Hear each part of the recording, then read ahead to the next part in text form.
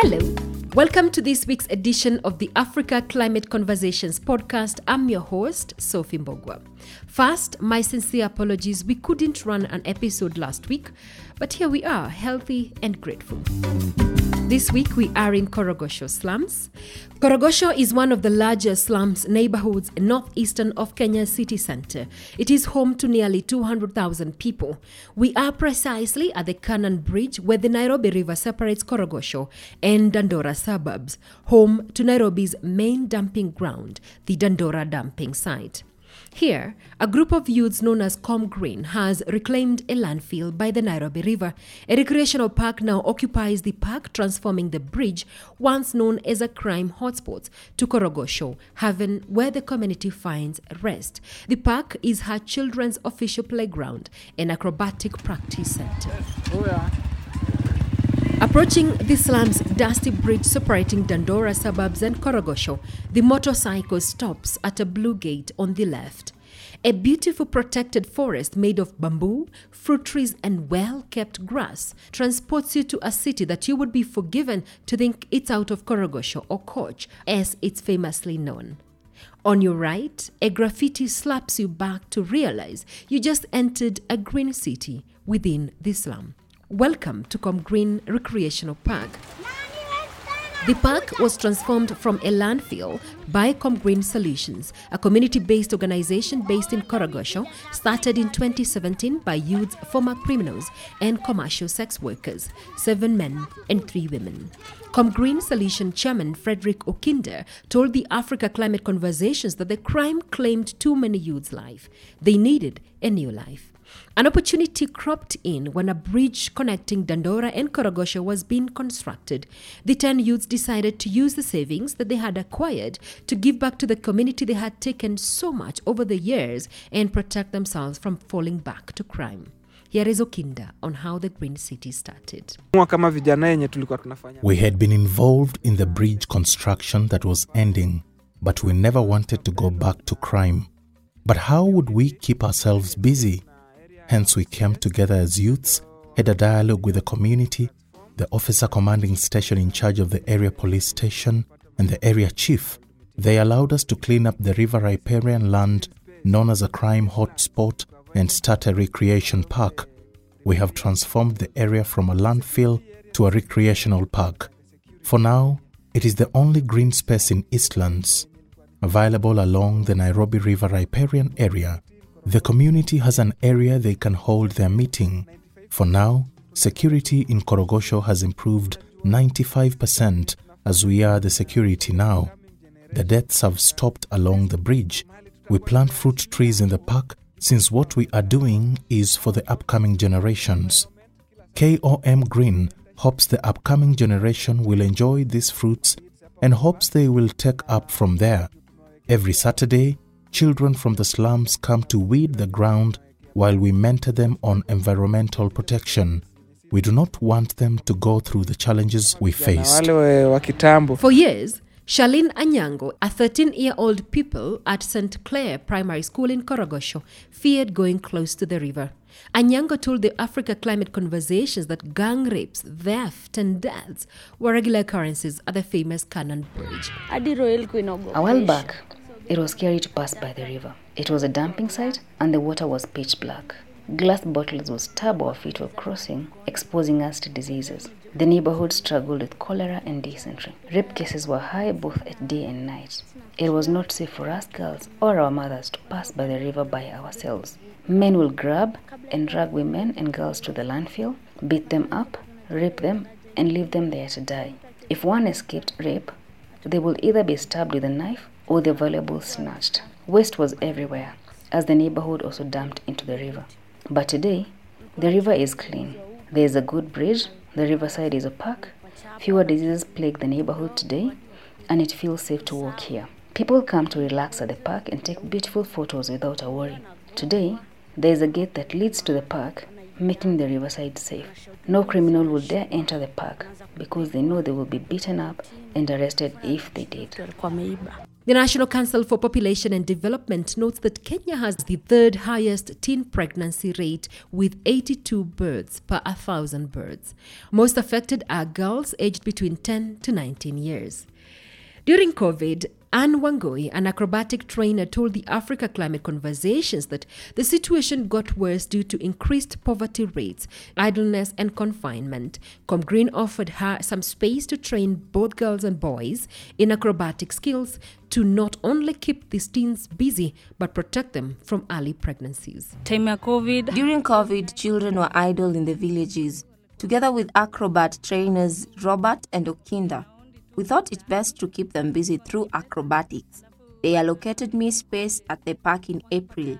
After the session, we openly discussed life issues and their challenges and advised them to listen to and respect their parents. The major challenge was girls involving themselves in early sex life. Often, they will practice what their parents do at night. I had a child while young, and I would not want them to go through the challenges I have gone through. Hence, why I am giving back to my community through what I love most, acrobatics. There are many challenges. I would like for the children to be exposed to opportunities beyond Korogosho. If someone knows of events the children can attend, I will be humbled if we are notified. I am training 10 children, but during training time, over 30 children join. For now, we have no costumes, but NEMA had promised to buy us costumes to use while attending events, but I have not gotten them yet. But I hope I will soon. We have been training since April this year, twice a week on weekends, during school time, and 4 times during holiday. COVID-19 disrupted social gathering. For 13-year-old Anne Wanjiru, a class 7 pupil at Daniel Komboni Primary School in Kariobangi, was frustrating. She had joined acrobatic training at the age of 10, inspired by a schoolmate sponsored for her skill. But COVID regulations shattered her hopes for a better future. But she heard that some training was happening at the recreational park, and like hundreds of other girls, she wanted in. Here is Wanjiru on the hopes acrobats offers. It inspired me to join acrobats, study and practice hard. I realized that someone could notice my efforts and sponsor my education. I joined acrobats while 10 years, another lady was teaching us. But after the COVID pandemic started, we stopped. I was disappointed because I had stretched enough.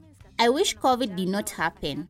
Sometimes, my family sleeps hungry if my mother does not have money to buy food. I have thought of finding a job for myself, but the teacher encourages us to soldier on. She is a great inspiration.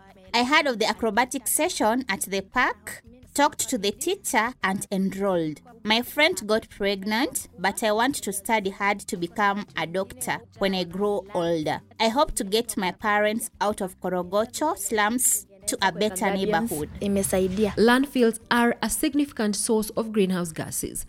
As piled up waste degrade, it emits methane, carbon dioxide, nitrogen dioxide, among others, contributing directly to global warming. However, dumping sites are a substantial economic source for many living close to them, and many. Okinda says that the Nairobi River brings with it metal, plastic and other valuables they collect and sell to recycling companies before dumping the rest to the Dandora landfill. Dandora dump site is the biggest dumping site in Kenya. We are a few meters away from it. We never knew waste is money. We would clean up the river, then liaise with the county ward admin for the waste transportation to the dumping site. But today, after cleaning the Nairobi River, we sort the waste first. Metals, plastics and other valuables that can be recycled, we sell them off to recycling companies to earn us a living. The rest is what we dump to the dumping site. We used to earn some cash from the Nairobi County office, but the income stopped.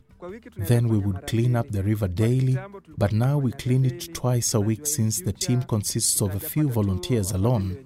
We hope in future people of goodwill will support our efforts. Africa is one of the last places on earth to urbanize, but as cities grow, green spaces provide the cooling cities require. Annabelle Nyole, an urban planner and Green Space Network coordinator, told the Africa Climate Conversations that the spaces provide social spaces for the rising population.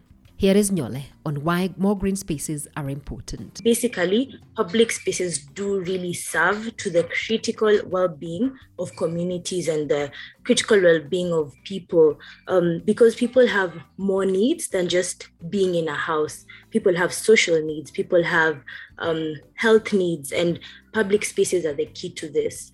Especially now during the pandemic, there's been so much that has really gone on. It's really shown the necessity of having public spaces. For example, I'll just give a personal example. During the pandemic, on a Saturday, I tried to go to Karura, and there was traffic to get into the park. And this is because people were looking for somewhere that they could go, take a walk, and be in touch with nature. So green spaces provide a place for people to be able to go, to interact with each other, to be able to have their social needs attended to, and also it also creates an aspect for economic activities to take place through the social gatherings. And there's also this perception of green space or public space as something that should be for a certain class or a certain level of neighborhoods, but really it's so critical that this low-income neighborhoods actually have spaces where they could go and interact with other people. Because imagine living just in a confined room without sunlight and without space. It really has a lot of negative impacts that can have health impacts, restriction in interaction, and it also really affects someone's productivity.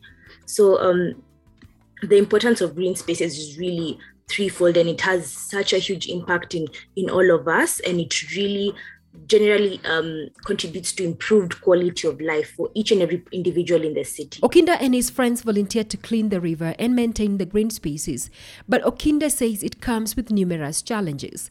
ComGreen once benefited from the Nairobi County Ngarisha Jiji Clean the City initiative, but that source of income dried up. Here is Okinda on the challenges they face. The challenges are many.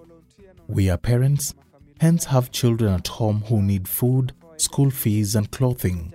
Earning an income is a massive task as we are volunteers. Also, cleaning the river has its challenges. People use millions to build houses, but direct all the human household and sewer waste to the Nairobi River. Abortions take place, and those fetus wrapped in paper bags are dumped into the Nairobi River. So far, we have recovered and buried 37 infants in a grave by the river. While cleaning the river, we are at risk of infections due to numerous hospital waste like syringes and others that we encounter, exposing us to infectious diseases. We are planning to start a nursery growing bamboos and fruit trees such as avocado. Getting seedlings has become a challenge, but Kathy Watson from the World Agroforestry has been very helpful in sourcing seedlings.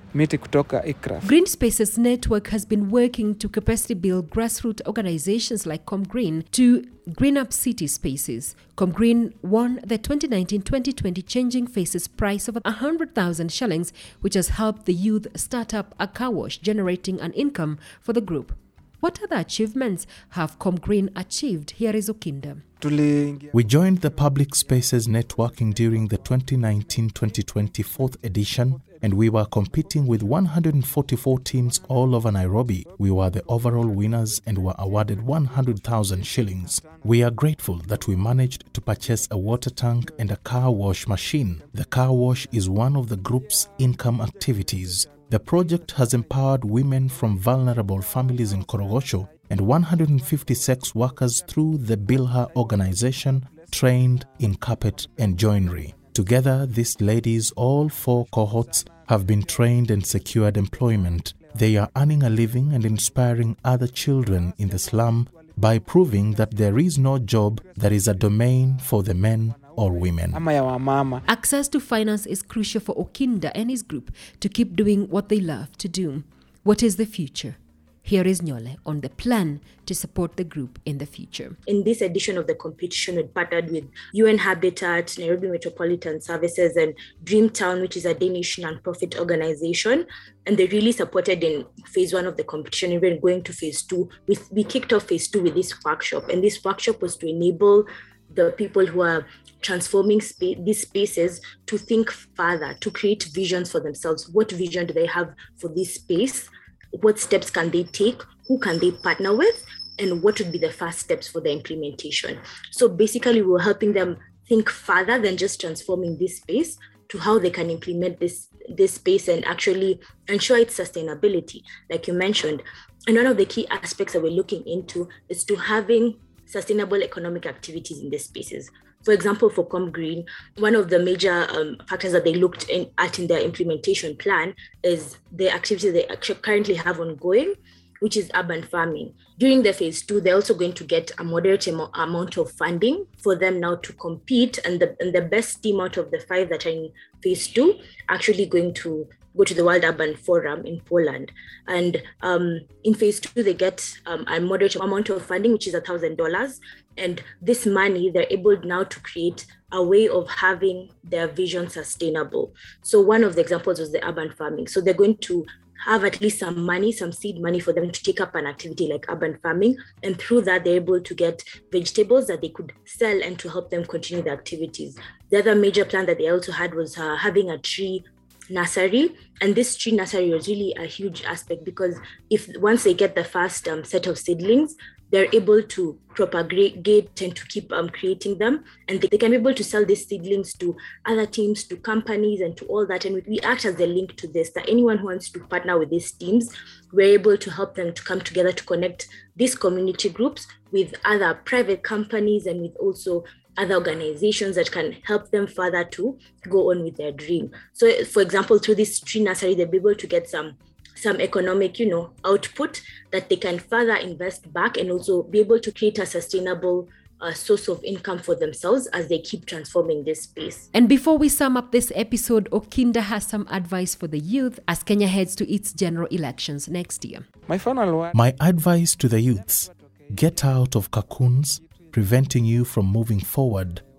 Do something that is beneficial to your future and giving back to your community. Let us not depend too much on politicians. I know it's almost elections. They plan to come to the grounds and use us as youths. At KOM Green, we have said no. If they cannot support our projects, we do not need them to use us. We need to work together to uplift the communities, but not because of the politicians. The government needs to support the youths on positive projects to support environmental protection measures. And that is all we had today. Join me again next week as we head to Narok in Kenya. We will be talking about sustainable charcoal production. But remember, there are many other episodes available on Spotify, Google, Apple, and our website, www.africaclimateconversations.com. And I'm welcoming you to have a listen. We also on Twitter, Facebook, and Instagram. Kindly follow us and let us interact there. Thank you so much for listening. Until next week on Tuesday, Kwaheri. My name is Sophie Mbogwa.